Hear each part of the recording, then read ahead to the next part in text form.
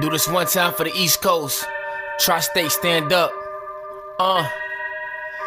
Welcome, one and all to the wild, witty, foul city. You have now entered. Selfie-centered, picture the crowd sickening. Sleep, sheep, darkness, thicker than most. Taking a toll of the beast in a choke. City never sleeps, you are in East Coast, so welcome back. What's up, y'all? This is Miss T, and this is Slightly Unfiltered, a show where we talk about relatable issues and topics that concerns us as a people, us as women, and us as Christians. So I'm going to jump right into the topic today and give you some little antidotes throughout, okay? So as I prayed about what to talk about today, God sent me to my nephew. He was reading a story about Marian Anderson, an assignment he had to do by reading and writing a summary about it. He seemed to be so frustrated because he couldn't understand what he was reading. Then he said, but not realizing it, this book is going to be the death of me. I told him that saying that is not good, and if he needs help, all he needs to do is ask for it. And ask God, and He will help him. We went on to discuss what it means to speak life and not death over yourself or others. There is power in the tongue, and we have to be careful what comes out of it. We talked about speaking more positive and to be careful what we say out of our mouths about ourselves. Many of us do it all the time and don't even realize it, and I'm included in that. We say things like, I can't do this, or stuff like, it won't get better than this, or like he mentioned, this is going to be the death of me. Sometimes we speak things over people's life too, and don't even recognize it. Like, what are you, stupid? Or you're stupid, even in a playful way. It's not always how you say it, it's what you say and how it can affect someone's life. See, my nephew told me that stupid is a strong word and we shouldn't say it. And you know what? He is absolutely right. That word is just as strong as the N word and as the B word.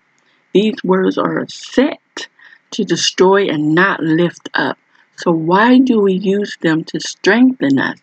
How is it wrong for another race to call us the N-word, which makes us ready to fight and go into war for each other, but yet when our own is called by that name, or when our own calls us that, it's a term of endearment. It's like saying fire feels good when it hurts. It doesn't make sense. These words or comments may seem so simple and we think it's just words, but if we continue to say these things and think these things, you can actually speak negatively over yourself and others. If you continue to speak negative, don't be surprised if negative things happen because you spoke it. It's what you say and what you think. When you start to think it, you begin to speak it into fruition. Now, my nephew says, this book is going to be the life of me. Which is good. He's already beginning to learn and understand by thinking and speaking positive is a good thing. He's speaking life for himself. He had a hard time understanding the story of his assignment, but in the end of our discussion, he understood who she was without reading it anymore.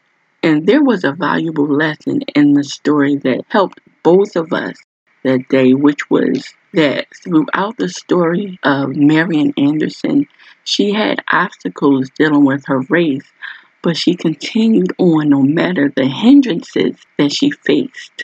God sent her to many places where she was accepted, and when she wasn't accepted, either God had her go somewhere better, or He sent people to help her get there despite her circumstances. What God has for us, it is for us because He will make ways for us to reach it. As I continue on my journey that God has me on, like Marian Anderson, though there are blocks and hindrances, I will reach where He wants me to go.